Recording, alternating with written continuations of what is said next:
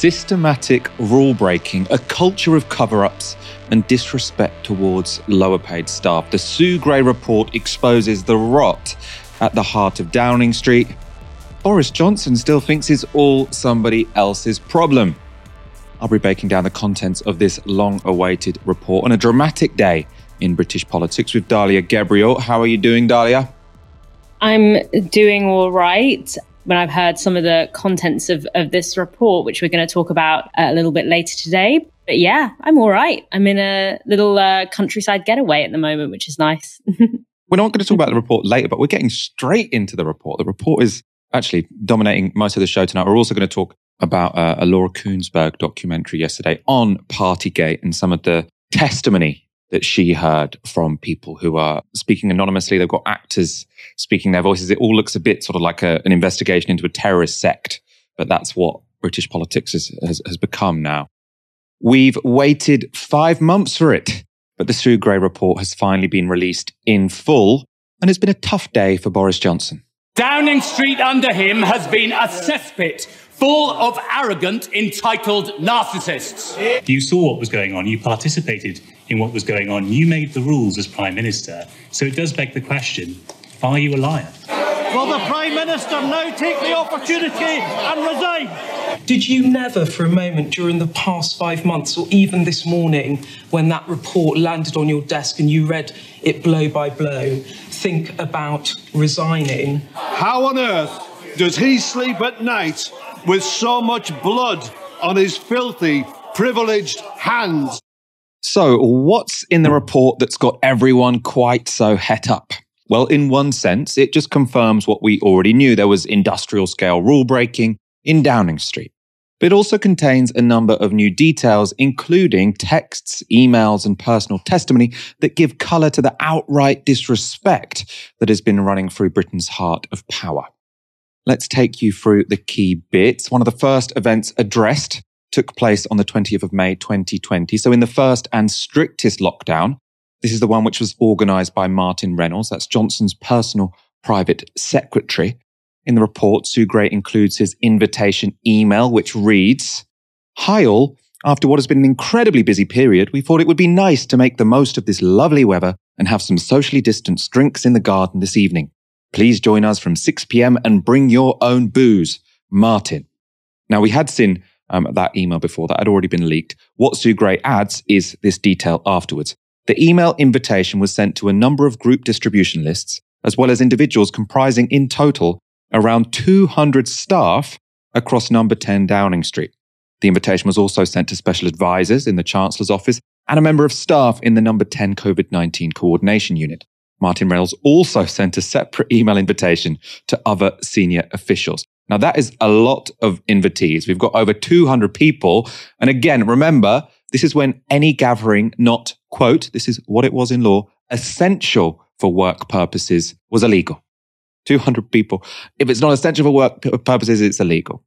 Now, a theme running throughout the report is that officials seem to realise that what they were doing was wrong at the time. So before that party, the email invitation for which I've just shown you, an advisor messaged Reynolds saying, "Drinks this evening is a lovely idea, so I've shared with the E&V team who are in the office. Just to flag that the press conference will probably be finishing around that time, so helpful if people can be mindful that as speakers and cameras are leaving, not walking around waving bottles of wine." Martin Reynolds replied, "Will do my best." So you can see that they know they don't want people to see what they're doing, so they know it's wrong. At a later date, Martin Reynolds would refer back to the event, saying of another controversy, "Best of luck, a complete non-story," so that's the other controversy, "but better than them focusing on our drinks, in brackets, which we seem to have got away with." So, as we'll show you later, Boris Johnson stands up and says, people definitely didn't know they were breaking the rules. It was all unintended. They're celebrating that they got away with it, until now, of course. More evidence top officials knew they were breaking rules is provided by this conversation in June between Martin Reynolds again and then Downing Street comms chief Lee Kane. So again, this is about another event. Number 10 official one's leaving drinks next week. Can we discuss handling? That's from Martin Reynolds. Lee Kane, so head of press, replies, "Yes, not sure how we do it, but want to do something." Martin Reynolds, Is it safer to do a larger event indoors, but with some people carrying on outside afterwards? Lee Kane says, I'm not sure it works at all, to be honest, which would be a shame. I don't see how we can have some kind of party, though. And then Martin Reynolds, shocked. Remember, principal private secretary, important guy. So you're saying nothing for number 10 official? So Lee Kane says, I think it's your decision, my friend, not mine, but it obviously comes with a rather substantial comms risk. And you'll see that again and again and again in this, which is they're very, very concerned about comms risks, not particularly concerned about the morality of breaking the rules, which they are setting for other people. Reynolds, as is a running theme also, went ahead with the drinks, and in the course of organising them, an official said this to him in an email. So, hi, Martin and Stuart would like to do speeches tomorrow when we have your drinks, which aren't drinks. So that would have been an email which Martin was CC'd in, because clearly it's not directly to him.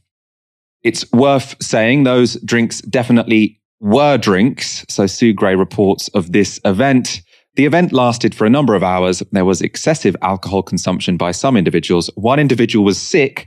There was a minor altercation between two other individuals. This is all in the course of the first lockdown. This is all while gatherings of more than two people for the rest of us were completely banned. They were getting plastered. They were throwing up. They were getting into physical altercations.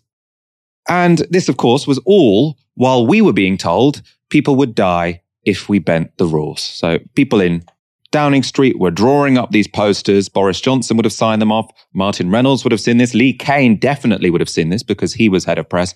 And they all knew that these parties were going on where people were getting so pissed they threw up and got into altercations with their colleagues, all while knowing they wanted to hide this from the press because they knew it was wrong. Now, Boris Johnson, we're obviously very interested in how he is personally involved here. He doesn't seem to have attended that particular leaving do I just described to you. One he did attend, though, was for Lee Kane. That took place in November 2020, when indoor gatherings were once again banned unless necessary for work purposes. And the reason we know Boris Johnson was at this one is because there are photographs. They were printed in the Sue Gray report. People are blurred out apart from the most senior officials. So we don't know exactly who's there, but we can see Boris Johnson with booze in hand, empty bottles of wine strewn across the table, and heavy drinking, it is worth noting, is another running theme in this report, and it seems to have been incredibly common in Downing Street. You might remember this quiz from December 2020. Of that event, Sue Gray reports, some staff drank alcohol. A number 10 official sent a message on internal number 10 systems referring to drunkenness and advising staff to leave number 10 via the back exit. The number 10 official informed the investigation team that they did this in order to avoid staff being photographed by the press outside. Again, they're getting pissed and they're hiding it from the press because they know it's wrong. And that willingness to hide wrongdoing, it's everywhere here. It is systematic. Now, Gray writes on December the 3rd that an email was sent to the Downing Street press office inviting them to a wine and cheese evening. This is one of the bits of the report that stands out to me most. 2 weeks later, that invitation was reissued. Only now, instead of a wine and cheese evening, the title was changed to End of Year Meeting with Wine and Cheese. Now, that is incredibly on the nose. They know what to call these events and what not to call them. And you might not be surprised to know that despite the change of name of this event, the nature of this event had not transformed. It was not a meeting with wine and cheese. So of this event, again, this is December 2020, Sue Gray writes, at approximately 7:45 that evening, a panic alarm button was accidentally triggered by a member of staff. The custodians on duty responded. Custodians will keep coming up there. That's the name for security at Downing Street, as did one of the police officers on number 10 door duty. They observed a large number of people in the area outside the main press office and one individual giving a speech. Inside the press office, a further 15 to 20 people were present. Interesting there, we've got a Metropolitan Police officer who saw what was going on and didn't seem to think much of it. There was food and alcohol available, which had been bought and brought in by staff. Some members of staff drank excessively. The event was crowded and noisy, such that some people working elsewhere in the number 10 building that evening heard significant levels of noise coming from what they characterized as a party in the press office. A cleaner who attended the room the next morning noted that there had been red wine spilled on one wall and on a number of boxes of photocopier paper. Now, I wonder if that was, it's not said explicitly in the Sue Gray report, but I wonder if that's the party that Allegra Stratton was referring to in that fake press conference when she can't justify it. And they're joking, oh, you mean the meeting with wine and cheese? So we can see that potentially what she was alluding to there is that originally that was called Wine and Cheese Evening, then gets called Evening Meeting with Wine and Cheese, where people are incredibly pissed. And people are leaving red wine strewn all over the place, which cleaners have to come and sort out in the morning. And this, again, is another of the big themes of this report. Lower paid workers in Downing Street being left to clean up the mess of well-paid civil servants who were making the rules. And we discovered other things about the treatment of lower paid staff. So Gray reports, and this is in her conclusions, I found that some staff had witnessed or been subjected to behaviours at work which they had felt concerned about, but at times felt unable to raise properly. I was made aware of multiple examples of a lack of respect and poor treatment of security and cleaning staff. She says this was unacceptable, as is obvious to anyone remotely normal. Now, this is all incredibly damning. You've got systematic rule breaking. You've got systematic, it seems, knowledge that rules are being broken and habitual covering up. So it seems to be the case that people in Downing Street knew if you're pissed, someone's going to try and shimmy you out the back door because they don't want the press to see. You've got people changing the names of events to make them sound less like they are rule breaking, even though it seems everyone knew that rules were going to be broken. And then when they did occur, it was exactly the kind of event that should not have been going on during a lockdown and should not have been going on because the rules said it should not have been going on. They were writing the rules. You know, this is all appalling, and especially to add insult to injury, how they treated lower paid staff in Downing Street, which I think is really an analogy for how they treated the rest of us, how they treated the rest of Britain, which was with complete disregard and disrespect. So, to this damning report, these damning revelations, how would Boris Johnson respond? Mr. Speaker, I'm trying to set out the context, not to mitigate or to absolve myself in any way. The exemption under which they were present in Downing Street includes those circumstances where officials and advisors were leaving the government. And it was appropriate to recognise them, to thank them for the work that they have done. Let me come to that, Mr. Speaker. I briefly attended such gatherings to thank them for their service, which I believe is one of the essential duties of leadership, and particularly important when people need to feel that their contributions have been appreciated and to keep morale as high as possible. I'm trying to explain the reasons I was there, Mr. Speaker. And it's clear from what Sue Gray has had to say that some of these gatherings then went on far longer than was necessary. And they were clearly in breach of the rules, and they fell foul of the rules.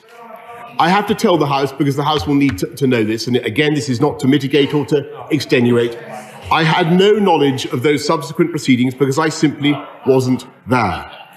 And I have been as surprised and disappointed as anyone else in this House as the revelations have unfolded. And frankly, Mr. Speaker, I have been appalled by some of the behaviour, particularly in the treatment of the security and the cleaning staff. And I would like to apologise to those members of staff. And I expect anyone who behaved in that way to apologise to them as well. And I'm happy to set on the record now that when I came to this House and said in all sincerity that the rules and guidance have been followed at all times, it was what I believed to be true. It was certainly the case when I was present at gatherings to wish staff farewell, and the House will note that my attendance at these moments, brief as it was, has not been found to be outside the rules. But clearly this was not the case for some of those gatherings after I had left, and at other gatherings when I was not even in the building. So he's surprised, he's shocked, and he's appalled that all these things were going on in his office, which by all accounts he tacitly approved. We're going to look at some of the testimony given to Laura Kuenssberg on that front in a moment. But I think you can see if this was so systematic, he clearly knew, and he was at many of these events. And I'm not sure why he suggests they only became illegal after he left them. Because I've talked to you about what happened on the 20th of May. You had that garden party, over 200 people, in fact, invited by Boris Johnson's principal private secretary, clearly against the law. He's there for half an hour. I can't see how it only became illegal after he left, because it was clearly illegal from the moment that was organized. From the moment that began, that was illegal at that point in time. Now he's saying, oh, I've been cleared of this, et cetera, et cetera. He hasn't been cleared by the Sue Gray report of it. She says specifically, it's not my job to say when rules have been broken and when they haven't. What she does, which I think is, reasonably effective, she sort of lays out what were the rules at this time, what happened. Now, me reading that, comparing the rules at the time to what happened, it looks, especially on the 20th of May and on a number of other occasions, that Boris Johnson did break the rules. Now, why the Met didn't find that, I can't say. We've talked a lot on this show about how illogical the Metropolitan Police's approach to this investigation has been, as it is to so many investigations that they are tasked with. But that, to me, Dalia, it seems like he has not learned anything. This is nothing to do with him. This is what happened after he left. He's as shocked as the rest of us. He hasn't really changed his tune one iota since this whole controversy started in December. He's clearly not shocked and appalled. I think he is somewhat confused or rattled at least, by the fact that what he has considered so far to be a very routine part of the political career that he and those like him can expect, that now it's something that he is struggling to wriggle out of, that he has kind of been caught red-handed in what he had thought had been, a routine part of his career, which is to essentially hold himself to a fundamentally different standard to the one that he holds everyone else to. So is he probably confused? Yes. Is he maybe annoyed? Perhaps. But appalled? No. Because according to his logic, and the logic that he has lived by his entire life, and indeed, more importantly, the logic of the part of British society that he and other members of our government are part of, according to that logic, he did nothing wrong. And when I talk about that internal logic, it really is summarized in that incredibly powerful image of Parliament cleaners who are paid £11 an hour, which is a quarter of the standard hourly salary of an MP, who put their families at risk, who put their lives on the line every day in the height of COVID, cleaning up the vomit of these drunk people. How many of those workers, I would like to know the data on how many of those workers contracted COVID, how many of them passed COVID onto their loved ones. These are people that wouldn't have had access to the same kind of all hands on deck healthcare that Boris Johnson had when he was hospitalized with COVID. And as the daughter of two healthcare workers, of two key workers who worked throughout the pandemic, every single day that they left the house was scary. It was terrifying, and it continues to be. Every day felt really unfair. But it felt like, okay, it's one thing to believe that you are having to take this risk, or the people that you love are having to take this risk because people need their food or their groceries delivered, or because people need healthcare, or because people need to have medication delivered. It's one thing to you can suck it up for that kind of reason. But the idea of you having to put yourself on the line and your loved ones at risk so that a group of ex-Etonians can essentially have a good old laugh about pulling one over on the public and get drunk without having to worry about cleaning up after themselves, that is unforgivable. That is truly unforgivable. And whilst I think it's really good that Sue Gray highlighted that in the report, it's important to highlight that this isn't going to be solved by just, making a better reporting mechanism. This isn't a bureaucratic solution. This is a fundamental power issue where members of parliament, the civil service, etc., essentially see this kind of power trip as part of their job description. The notion that they set rules for people that they have no intention of following themselves. And that's not just an issue of cleaners not reporting what they've seen. That is actually an issue with the people who hold power in that situation. That bit of how they treat, I mean, I think it probably is the most disgusting part of the report, is how they treat the lower paid staff in Downing Street. And it's also the part of Boris Johnson's intervention that we just showed you there in the House of Commons that I find most implausible. I mean, I already find it incredibly implausible that he's shocked and surprised that there were parties in Downing Street because he attended a bunch of them. And all the testimony is that he very much contributed to this culture. But from his background, I also find it very difficult to believe that he's shocked and appalled that people could expect cleaners to clean up after their wine stains on the floor or be disrespectful towards security guards. Because we've got to remember, Boris Johnson was famously a member of the Bullingdon Club. Now, this is a drinking club at Oxford University where the whole raison d'etre of it is you go to places such as restaurants, where the people working there are of a lower class than you. You're the most privileged people in the land. You've mainly come from Eton. And what do? You trash that restaurant and then you throw cash at them. The whole point of it is to demonstrate that people who are less privileged than you should clean up after you. That's the joke, right? And the joke is you can get away with it because you can throw cash at them.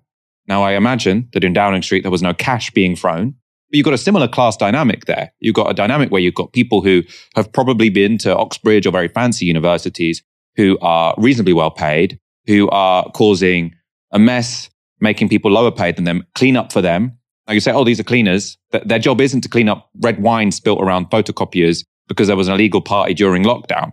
The custodian's job is not to tell people to stop breaking the law. It's not their job to say, oh, you really shouldn't be having a party because it's against the rules. That's not their job. Their job is to protect the security of Downing Street. It's supposed to be from people, from outsiders. It's not to be to police the people inside there. So what you are doing is you're demanding people on lower pay than yourselves do jobs which are beyond their remit, beyond what they are paid to do, because you can't be bothered to have any responsibility for your own actions. I mean, it's Boris Johnson through and through. Let's go to some responses. This was Keir Starmer's response in Parliament to Boris Johnson. That report lays bare the rot that under this Prime Minister has spread in Number 10.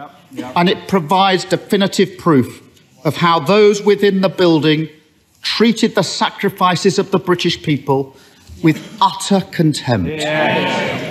When the dust settles and the anger subsides, this report will stand as a monument to the hubris and the arrogance of a government that believed it was one rule for them and another rule for everyone else.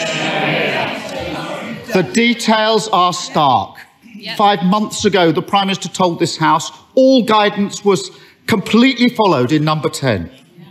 Yet we now know he attended events on the 17th of December. At least one of those attending has received a fine for it, deeming it illegal. We know that on the 18th of December, an event was held in which staff drank excessively, which others in the building described as a party, and that cleaners were left to mop up the red wine the next day. On the 20th of May, as a COVID press conference was taking place, one of his senior officials was told, "Be mindful, cameras are leaving, don't walk about waving bottles." It is now impossible to defend the Prime Minister's words to this House. This is about trust. Because during that May 20 press conference, the British public were told normal life as we know it is a long way off. But that wasn't the case in Number 10. Even now, after 126 fines, they think it's everyone else's fault but theirs. They expect others to take the blame whilst they cling on. They pretend that the Prime Minister has somehow been exonerated, as if the fact that he only broke the law once is worthy of praise. The truth is, they set the bar for his conduct lower than a snake's belly. And now they expect the rest of us to congratulate him as he stumbles over it. It's Boris Johnson stumbling over a bar which is lower than a snake's belly. He doesn't really have a way with words. I do have to say, he did pick out the most relevant parts of the report, though. I suppose that's the lawyer in him, if not the poet. After facing MPs, Johnson had to then face the press. This was a question from the BBC.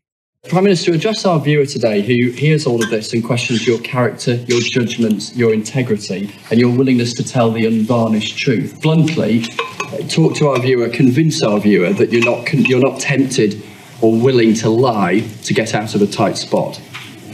No, I thank you very much, Chris, and I hope that the imaginary viewer, I mean, it's not an imaginary viewer, I hope we've got several viewers right now. I just say to that person, look, I've tried to explain as clearly as I can what happened, why I said what I said to the House of Commons, the event for which I have been found to be at fault. I've tried to explain the event in the cabinet room, and on July 19, 2020, where I was basically standing at my desk for a brief period, surrounded by some other colleagues, and then I've tried to explain the context of why I was at other events where I was saying farewell to valued colleagues, and I know that people will think some people will think it was wrong even to do that. I have to say I respectfully disagree. I think it was right. When people are working very hard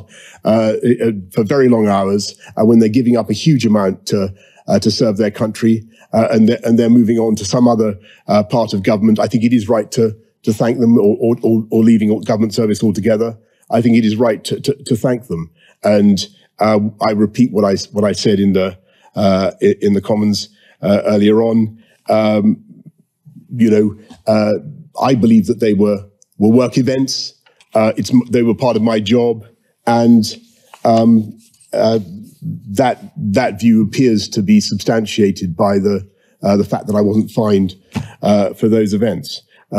For the rest, I just want to say, I appreciate that things didn't go in the way that I would have wanted. The events proceeded afterwards in the way that I certainly wouldn't have wanted to see. What happened with the custodians was plainly, and the cleaners was plainly, utterly unacceptable. And I apologise for that, as I've apologised to them personally. Again, what proceeded after my involvement was very unfortunate, nothing to do with me. This is what he says is taking responsibility. And that line, attending a leaving do for valued colleagues when they leave is just what any good boss would do. And I find it really offensive because it reminds me of another thing Boris Johnson stood up and said in a similar situation, which was after Dominic Cummings took that obviously lockdown rule-breaking drive to Durham. And when Boris Johnson came out and said, no, Dominic Cummings doesn't have to resign, he hasn't done anything wrong, what he said was, this is what any good father would do. And you can, everyone else watching this thinking, well, I'm a father and I was told that I'm not allowed to do these things. I was following the rules. I was trying to save lives. Now you're calling me a schmuck because I followed the rules to the letter. And it's the same thing here. If you didn't attend a leaving party for one of your colleagues or for one of your employees because you thought that would be against the rules, and therefore you looked at those posters which said if you bend the rules, you're going to kill someone. If you followed those rules, you're a schmuck. You're not a good leader. You failed as a good boss because you followed, well, I'm not even going to say what you thought the rules. You followed the actual rules. Boris Johnson followed what he thought were the rules, which weren't the rules. I do think it is quite offensive because you're essentially saying if you followed the rules, not only should you feel silly, you should almost feel guilty because you failed as a boss, just like, when it was Dominic Cummings, it says you failed as a father. The line does seem to have gone down quite badly. Andrew Neil tweeted after that PM Johnson defends alcohol-fueled Downing Street leaving parties and his leadership duty to attend them. It's a new line and new nonsense. I left the BBC after 25 years during lockdown. There was never any question of a leaving party. We all knew it would be against the rules. Do let us know in the comments, did you leave a job during one of the lockdowns and did you have a leaving party? If you did, you can do it anonymously. If you didn't, feel free to use your real name. I'm sure you didn't though, because, as we've been saying, Boris Johnson, clearly what he did was not within the letter or the spirit of the rules. Dalia, what do you make of that excuse? I think we're going to hear it a lot over the next few days. Of course, it's completely laughable. Like, if you want to thank someone who's moving on, I don't know, send them an email, or if you want to be super personal about it, give them a call. It's not hard. People literally, we're talking about, someone, left their job and as a good leader, I felt that I should go and basically be part of a leaving party with them. Well, first of all, being a good leader is following the rules that you set. Being a good leader is setting an example. to those who are under your leadership. It's not to literally be a hypocrite and to set a precedent of behavior within government that basically the rules are for the little people and we get to do whatever we like. And also, okay, your mate was leaving work or your colleague was leaving work. People miss the birth of their children. People miss the birth of their grandchildren, of their nieces, of their nephews. People miss funerals, their loved ones. So it's really not sticking as an excuse. And not to mention that key workers who couldn't work from home. And so, a lot has been made by Boris Johnson of, these are all people that work together. And so they were in a bubble. Well, key workers that had to go to work couldn't even eat their lunch together. They had to go into if they were a GP or a doctor, they had to go into their hospital rooms. If they worked in an office, they had to eat in their cubicle or eat in their office. So there is just no world in which at the time, if any member of the public had gathered unmasked indoors in order to celebrate someone leaving their job or to celebrate a colleague leaving their job, that they wouldn't have been fined and punished for it. And Boris Johnson at the time would have come out all guns blazing in support of that. He wouldn't have accepted an excuse like, oh, I just felt like it was, the honorable thing to do. And basically, I just wanted to attend it. So I did, which is actually the truth here. But again, it goes back to this point that for Johnson and his colleagues, this idea that the public would ever even find out about this was almost unimaginable, to the point that he didn't even feel the need to cover their tracks. And that tells us so much about the kind of institutional protection that the government has come to expect. And that I say that not only with respect to this government, but also to governments past. We know that this is a culture that has existed throughout history now. But I also think that it made me think as well, because obviously, as you sort of said earlier, the report doesn't tell us any kind of concrete facts that we didn't already necessarily know. What the report has told us is the attitude and the tone with which those things were carried out. And it's the utter confidence and the utter comfort to the extent that they can literally joke about how they're not going to get caught.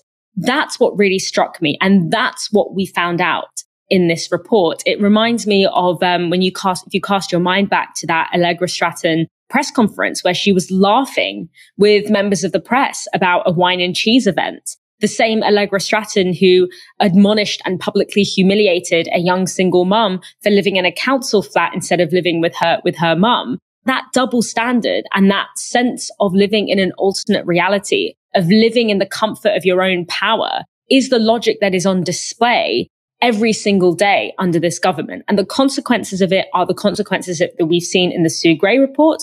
But the consequences of it are also the way that they have conducted themselves throughout the pandemic, the contempt for public health, the contempt for the experts that has actually had a death toll in this country. And so we need to look at both what we found out in terms of the attitude and the culture with which this government conducts themselves, but also see this as one piece in a broader puzzle that can have much more dire and at some points tragic consequences for everyday people. It is incredibly infuriating. I want to show you the one part of the report that I think Boris Johnson might not mind you seeing. And these are the pictures of his birthday bash. So this is what Boris Johnson and Rishi Sunak got fined for. So it clearly was, the police have decided it was against the rules. You can see Boris Johnson there and Simon Case, who was the top civil servant. Everyone else is blurred out, other than you'll see Rishi Sunak in a moment as well. And the reason I say I think maybe he won't mind you seeing this is because, one, it doesn't reveal that he broke the rules because we already know he broke the rules. This was the one thing he got fined for by the Metropolitan Police, which I find completely bizarre because looking at this report and from all the reporting, there are plenty other worse things that he partook in. But this is not the kind of image that I think would bring down a prime minister because this party looks really shit. It's quite difficult to begrudge someone who on their birthday has, like a bunch of Tesco meal deal sandwiches piled up in a massive jug of orange juice. I think there was some booze there as well. But it did not look like, oh man, they were really living it up in there. Dalia, am I being too forgiving of him for that picture? I'm almost feeling a bit sympathetic looking at that one. It is a pathetic image, but I feel that about most pictures of Boris Johnson that I see. But for me, the fact that there are even photos, I'm just like, how it shows me how assured they were in their own power. Like, if you're going to do something like this, at least make sure it's not traceable. At least don't be sending emails where the title of the event is wine and cheese party. But also, I think there's another thing here, which is the damage that has been done is something that can't just be shown in or like portrayed in photographs. The damage that has been done is in the public's ability to trust public health messaging and to trust these kinds of messaging in times of crisis. And because I don't want to get like too doomsday about it, but we are likely entering an era which will be marked by many public health crises, particularly the knock-on effects of climate breakdown will not only likely intensify and trigger epidemics and possibly pandemics, but will also have other knock-on public health impacts. And they might not be at the scale that COVID-19 was, but they will still require some kind of cooperative, organized effort in order to combat. And as we saw with COVID-19, in these kinds of moments, it is incredibly important that we have a collective commitment to a particular set of measures and that people trust that they are part of a broader effort that is going to work because we are all putting in our bit. We are all doing our bit. And that trust that we are on the same page and that everyone is doing what they can and that people are being asked to do things for honest reasons, that trust has been compromised, not only by what this government has actually done, but by the intensity and the doggedness with which the government has lied about it and continues to lie in the aftermath. And so that kind of damage, it can't be expressed in a single photograph, but the consequences of it, because I don't think the public are going to have a short memory on this. The consequences of that are consequences that we will have to contend with long after the wonderful day when Boris Johnson is no longer our Prime Minister. We have got more coming on the Sue Gray report. But first, as you may know, we at Novara Media are currently running a fundraiser and we're hoping to grow our supporter base to 10,000 people. As part of that, we've made a video where you can meet the Novara Media team. Here's a peek at that. Why Novara? Because if you want to work in a media company with integrity in 21st century Britain, there aren't many options. At Novara, I'm really keen to carry on doing the work that I already have been, amplifying the voice of underrepresented people, making sure that those demographics who usually find their stories told for them are able to do it themselves. Novara is one of the few companies that recognised me and the things I wanted to do and said, we're going to give you the space to do them. You've got to build the media that you want to see in the world. And unfortunately, the media landscape is controlled by like 4 right-wing Tory voting families in the UK. So if you want something different, you're going to have to find a way to fund it. We have worked tooth and nail to find the most ethical way to do that. That's why we don't have all these big ad partnerships. We don't have oligarch funding. All we have is an audience of people who believe in what we do. My point is, though, if you're on the left and you're really angry about how things are, or just a progressive, I would implore you to fund new media. Because without that, we're going nowhere. We're running to stand still. At Novara, I don't feel boxed in. I'm across editorial, video, and audio. And knowing that I'm doing so with the backing of our regular supporters rather than a billionaire funder means that I feel I can report the truth, the whole truth, and not just the one that the people with the deep pockets might want to hear.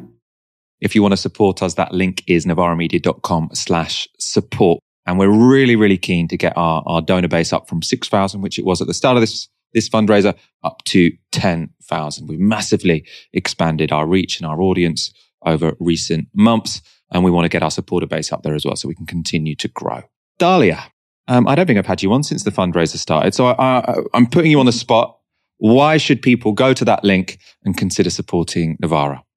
Because good journalism takes a lot of resources. And we've already shown at Novara that we can do really in-depth and incisive and interesting different media on a really, really small budget when you put it in the grand scheme of things, when you think about the kind of money that is behind something like Talk TV, millions and millions. We've got a fraction of that. And yet we've managed to put out such unique and important journalism. And in order to do that better, in order to do better quality, in order to go more in depth, in order to build a more rigorous picture of modern Britain, we need the resources in order to do that. And I think that we've showed that we can do so much on so little. And so whatever you give, we're going to stretch it out as far as it can possibly go. So I'm so excited to see what we're going to do as we level up once again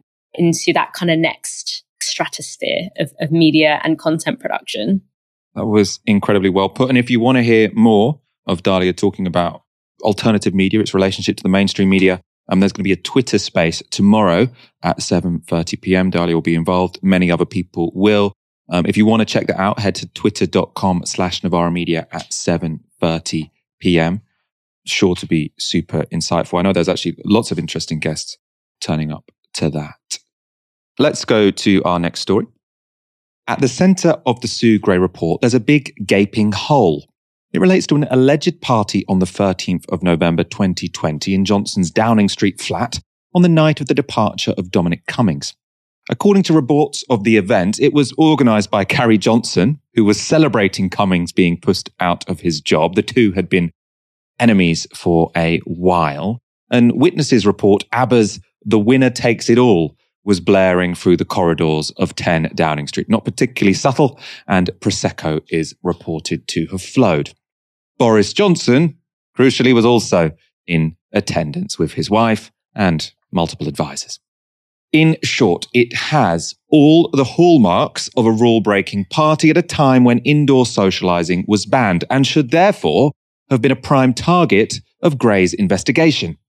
Yet this is all her report had to say about it. Following the announcement of the departure of Dominic Cummings and Lee Cain, a meeting was held in the number 10 flat from sometime after 6 to discuss the handling of their departure. 5 special advisors attended. The Prime Minister joined them at about 8 p.m. Food and alcohol were available. The discussion carried on later into the evening with attendees leaving at various points. Now, compared to Sue Gray's account of other events, this is incredibly brief. There is also no mention of Carrie Johnson, even though she was reported to be the party's instigator or the event's instigator. And there is no mention of whether The Winner Takes It All was blasted at a volume that could be heard throughout Downing Street. Now, obviously, the point of that song is it showed that this was Carrie Johnson celebrating her nemesis leaving, right? A celebration party. Now, explaining this lack of detail, Sue Gray says, the information collected on this gathering is limited as the process of obtaining evidence had only just been commenced when the Metropolitan Police announced their own investigations, which included events on the 13th of November 2020. At this point, I stopped my investigation, given the need to avoid any prejudice to the police investigation. Following the Metropolitan Police announcement on the 19th of May 2022, I considered whether or not to conduct any further investigation into this event, but concluded it was not appropriate or proportionate to do so. So this is a little odd. Unlike with the rest of the party, Sue Gray didn't even bother investigating the event. She says it wouldn't have been appropriate or proportionate to do so after the police published, well, they didn't really publish their investigation because they didn't publish anything, but after the police announced that their investigations had ended. But it's not explained why. I presume probably what she says, well, if the police didn't think anything went wrong, then it's not for me to investigate that. But she has investigated lots of events where people have done things wrong, where the police didn't find them.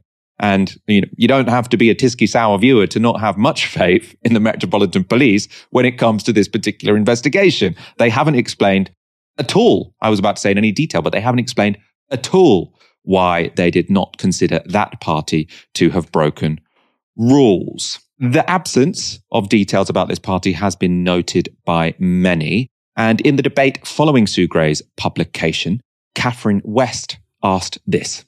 The Prime Minister said that on the 13th of November 2020, the ABBA party he attended briefly. His defence was a job interview. Can he confirm he was only in his flat and he met Henry Newman to discuss a job? And can he confirm what the other special advisors were doing? Were they part of the job interview as well? So what West was referring to there is a story that came out at the end of April. And back then, the Times reported this. Boris Johnson has claimed that he did not break the law at the ABBA party that was held in his flat because he was interviewing a close friend of his wife about a potential job at number 10. It is said that the Prime Minister invited Henry Newman, then an advisor to Michael Gove, to join him in number 11, in the number 11 flat where he lives with his wife, Carrie Johnson, and 2 children. Now, that claim has been reported as the reason as to why the Met didn't let Johnson off. Again, that excuse doesn't give any account of why ABBA would be blaring loudly. That doesn't normally happen at a job interview, or why Prosecco would be flowing. Again, unusual for a job interview. No account has been forthcoming from Boris Johnson to answer that question, and, as we've said, not from Sue Gray. Let's see what Boris Johnson said specifically to that question we just showed you from Catherine West. Mr. Speaker, that evening was extensively investigated, to the best of my knowledge, and I don't believe I can improve on what Sue Gray has had to say. Have some ambition. You can't improve on what Sue Gray had to say. She didn't even bother investigating this event. You're supposed to be a journalist. So someone's written down, I don't know anything about this event, but to be honest, I didn't investigate it because it didn't seem appropriate. And then he says, oh, look at the Sue Gray report. I think she's done as good an investigation anyone could do into this, so I will not add to it. This is an unanswered question. One would presume he has more to say than that. He should have more to say than that. And he was asked again about it. So later on in Johnson's press conference, the Mirror's Pippa Crerar went in with a forensic question of her own. Prime Minister, you say that Sue Gray, that no individual gathering was swept under the carpet by Sue Gray, but there was one very striking omission, which was the gathering in your flat on November 13th, 2020, which she started investigating and then says in her report that she paused when the police started looking at it, and then concluded after the police closed their investigation that she wasn't going to carry on that investigation. So in the absence of any other explanation, what were you, your wife, and 5 aides doing for several hours with alcohol and snacks in your flat that evening? Yeah. Specifically, did you or any of your senior political team see her report before this morning and either have any role in editing it or requesting the removal of any facts about gatherings and dinings? No, so the first I saw the report and read it in its entirety was at and to the best of my knowledge, the first time any of my team saw it was at when we got it at 10 o'clock, I think shortly after 10 o'clock this morning.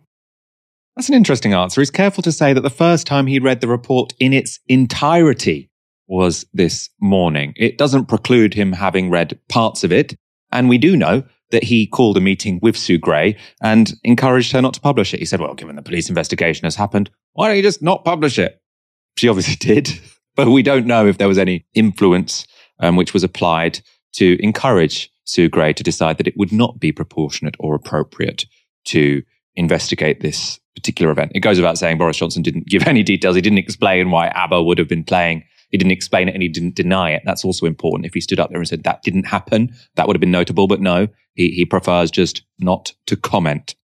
And it's not just us who think this looks a little bit like a cover-up. You probably won't be surprised that Dominic Cummings has been fairly noisy today on Twitter. He has said, so, Sue Gray inquiry into ABBA party stopped because police starting. Cops don't investigate. Sue Gray says disproportionate to investigate now. None of those who saw or heard the party were interviewed. And then he says, hashtag how bad cover-ups work, hashtag crime week, and then a meme, move along, nothing to see here. An interesting sort of bit of new information there. Cummings is claiming that none of the witnesses to the ABBA bash were even interviewed. Dalia, does this smell a little bit fishy to you? God, Regina Cummings strikes again with his boomer memes. I mean, it's certainly an odd omission, because the Gray report and an investigation by the Met Police, they're not the same thing. They're not trying to find out the same things. The police are supposed to try to find out. And obviously there are questions about how good a job they did of this, but they are meant to try to find out if there are things that can be prosecuted as criminal acts. Whereas the Sue Gray report is about investigating whether or not activities took place that are not appropriate or that were not appropriate for a government to undertake in the middle of a pandemic. That might include some criminal acts, but it's not just limited to that. So it can mean a bunch of other things. And so these are still things that the public absolutely have a right to know, given the crisis of confidence that now exists in the government. And it was absolutely within the remit of Sue Gray to investigate, and she should have investigated them. The omission is a curious one, especially when you not only consider the lack of trust, let's at least to put it nicely, in the Met Police's integrity in reporting and in investigating on this. You know, the fact that they seem very cagey about even investigating, a caginess that I wish they showed more of that caginess when they were deciding to strip search girls at school. But also the fact that the Sue Gray report took so long to come out.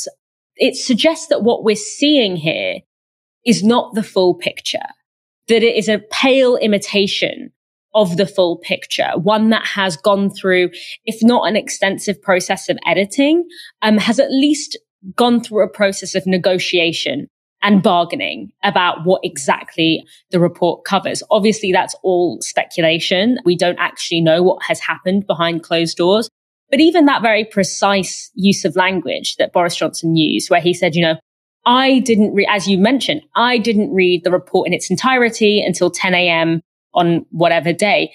As you said, that not only doesn't preclude the fact that he might have read parts, but it also doesn't preclude the idea that his team or he himself did not attempt to, and let alone successfully attempt to influence the remit and the depth of that report.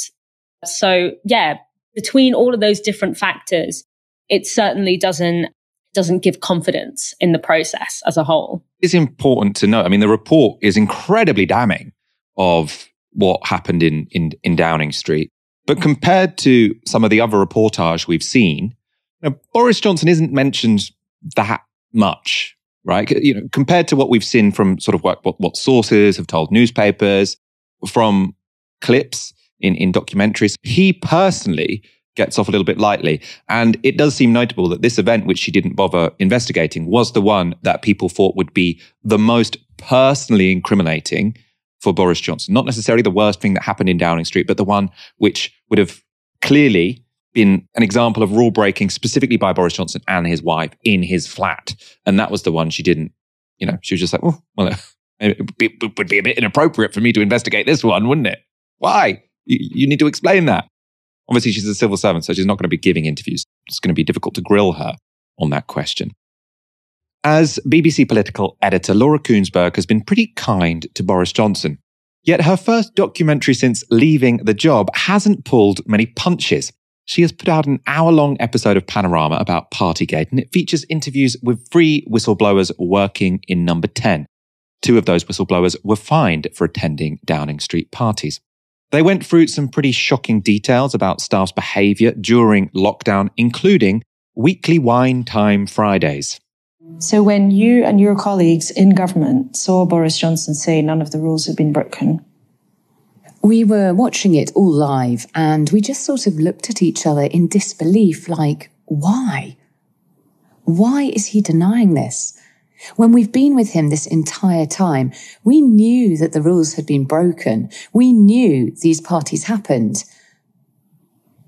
I mean, it is quite clear that he lied to Parliament. They were every week. The event invites for Friday press office drinks were just nailed into the diary. There were actually invites. There was a weekly regular invite to press office drinks on Friday nights. Yes, Wine Time Fridays. Invites that were in everyone's calendar for every Friday at 4 p.m. At 4 o'clock in the afternoon was wine time.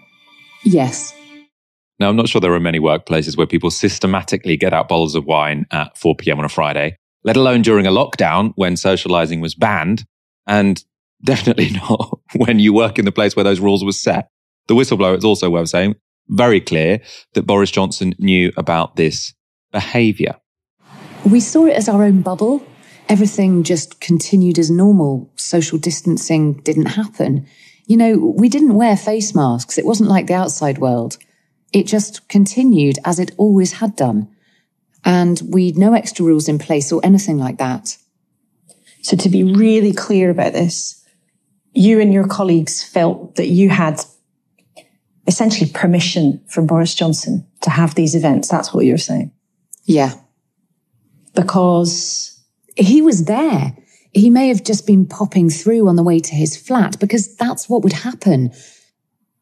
You know, he wasn't there saying this shouldn't be happening. He wasn't saying, can everyone break up and go home? Can everyone socially distance? Can everyone put masks on? No, he wasn't telling anybody that. He was grabbing a glass for himself.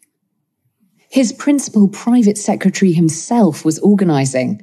His staff were organising parties. Of course, we already knew that Boris Johnson attended lockdown parties and that his most senior staff organised them. But the whistleblowers certainly added some colour. What was it sometimes like the morning after? A mess. There were bottles, empties, rubbish, in the bin, but overflowing. Or indeed sometimes left on the table.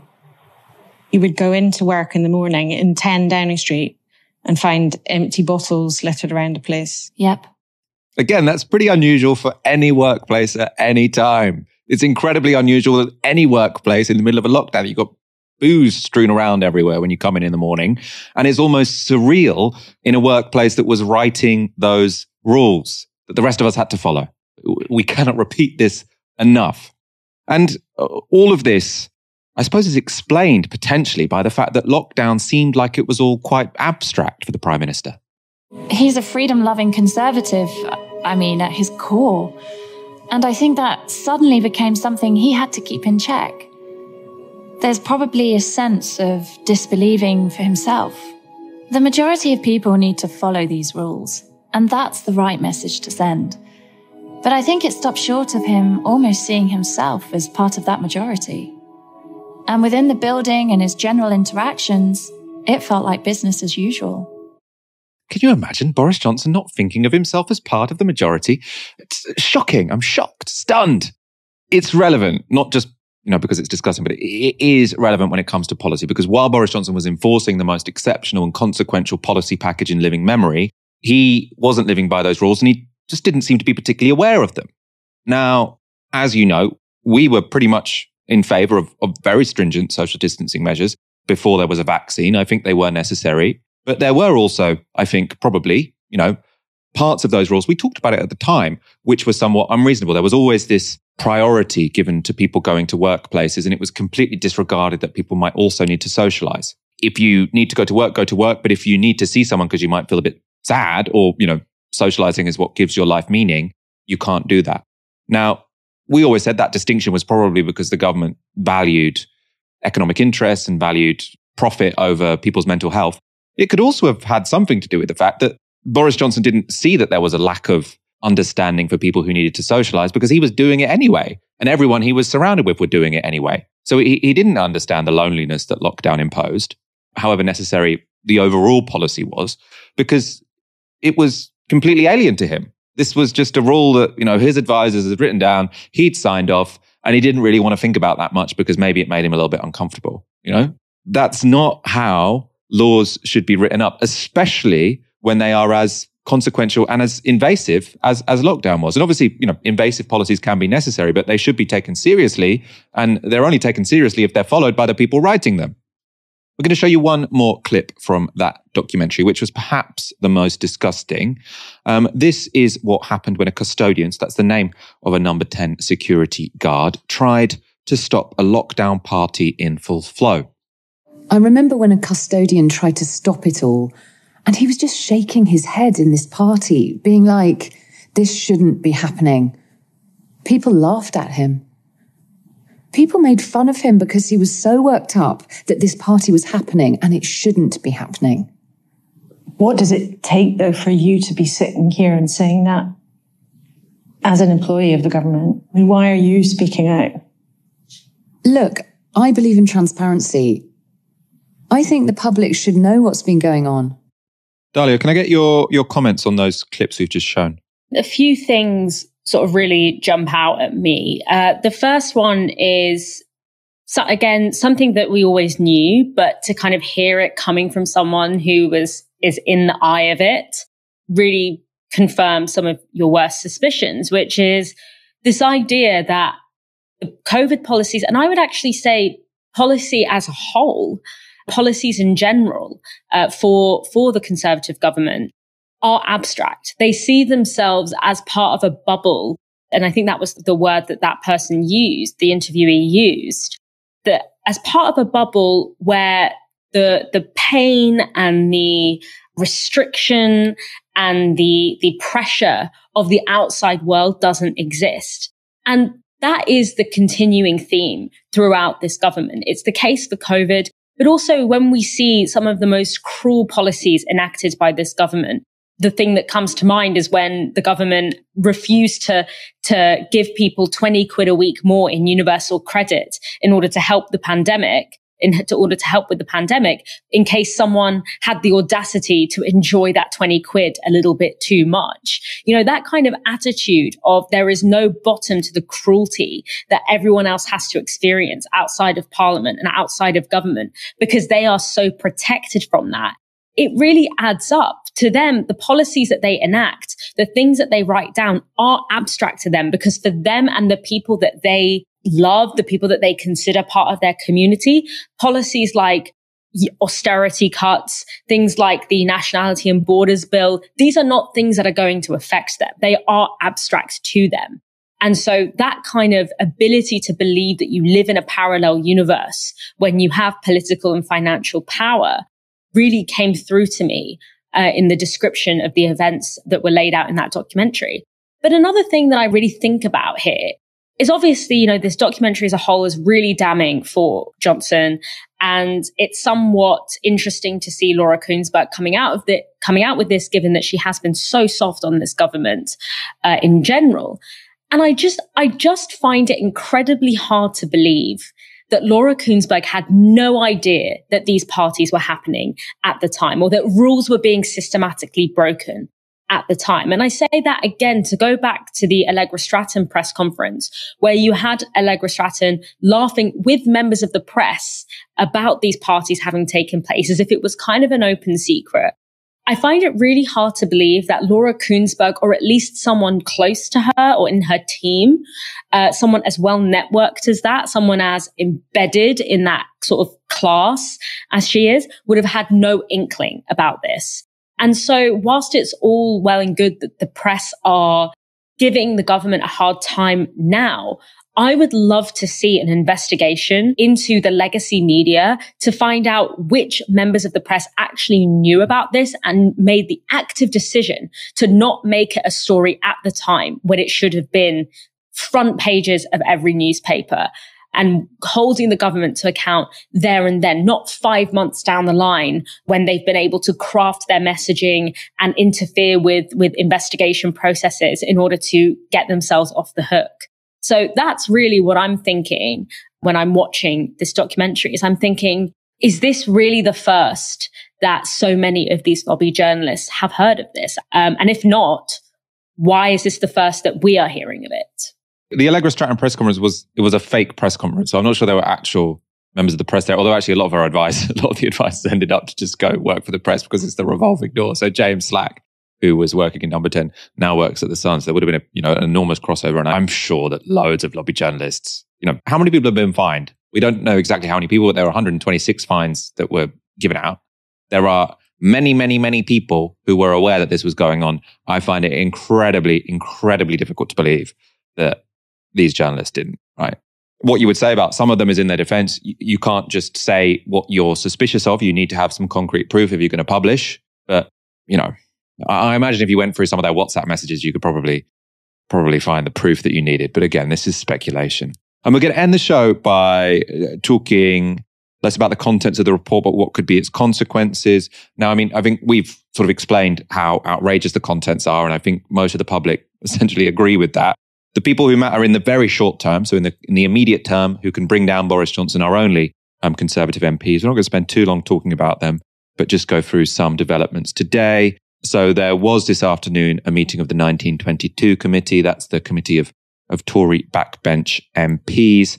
Of that, Tom Harwood tweeted, so reasonably well connected in the Conservative Party, Boris Johnson was so sorrowful at the 1922 committee that Tory MP Caroline Johnson told him to stop being so apologetic and get on with the job. Now, unless he came out with some completely different lines to those which he did publicly, I don't know what she was talking about because all I heard from Boris Johnson was, I think it's unfortunate that other people did something bad when I wasn't there. That doesn't count as an apology to me. I don't know what Caroline Johnson considers to be an apology. Tom Harwood also tweets, overall, the PM struck a solemn tone, much like he did in Parliament and at the presser. We got things wrong. I got things wrong. Went on to say, need to be continuing to pound down the track. I don't think we can afford to spend a second longer on this. Well, obviously, you don't think you can afford to spend a second longer on this. But the point is, you're not going to be able to move on from this because it's incredibly outrageous. And also, you lied so much. I would say, maybe if you just come clean straight away, then it would have been a smaller deal. But to be honest, I feel like what's gone on, this was always going to, there's not much this government can do after this. Obviously, I want them to be introducing policies which, help people, but that's not their plan anyway. And I can't see how he's going to win back the confidence of the people because now all policies are just read through this lens now. When I was watching his statement in Parliament, I was just like, no one believes this shit, man. Everyone is calling bullshit. Tory leader Douglas Ross, I think, has come out with a statement which I think is even more pathetic than Boris Johnson's today. So brave Douglas Ross, who's leader of the Scottish Tories and an MP and an MSP, has said, Boris Johnson should resign when the Ukraine war ends. Sadly, that war could be 5 or 10 years in the making. We're moving to a position of a war of attrition. You can't stand up and be really brave and say, I think Boris Johnson should resign when something happens potentially really far in the future, which most people expect Boris Johnson to be gone by then anyway. So ridiculous statement. An MP from Outer York, Julian Sturdy, has been a little bit more brave. He's come out with something a bit more meaningful. He posted this statement to social media. The Sue Gray report clearly shows that the Prime Minister has presided over a widespread culture of disregard for coronavirus regulations. Furthermore, questions are now being raised about whether the Prime Minister misled Parliament when asked about these events. They're not now being raised. They were raised ages ago. But whatever. While I thought it important to wait for the conclusions of the Metropolitan Police investigation and the publication of the Sue Gray report, I am now unable to give the Prime Minister the benefit of the doubt and feel it is now in the public interest for him to resign. Someone get this man some newspaper subscriptions because he clearly, has not been reading enough. Every conclusion he came to there, he should have come to about 4 months ago. But talking about low bars, at least it was braver than Douglas Ross. Dalia, thank you for joining me this evening. Thanks for having me, Michael. It has been a pleasure. Massive show this evening. Thank you all for joining us for it. We'll be back on Friday at 7 p.m. You've been watching TyskySour on Novara Media. Good night. This broadcast is brought to you by Novara Media. Go to novaramedia.com/support.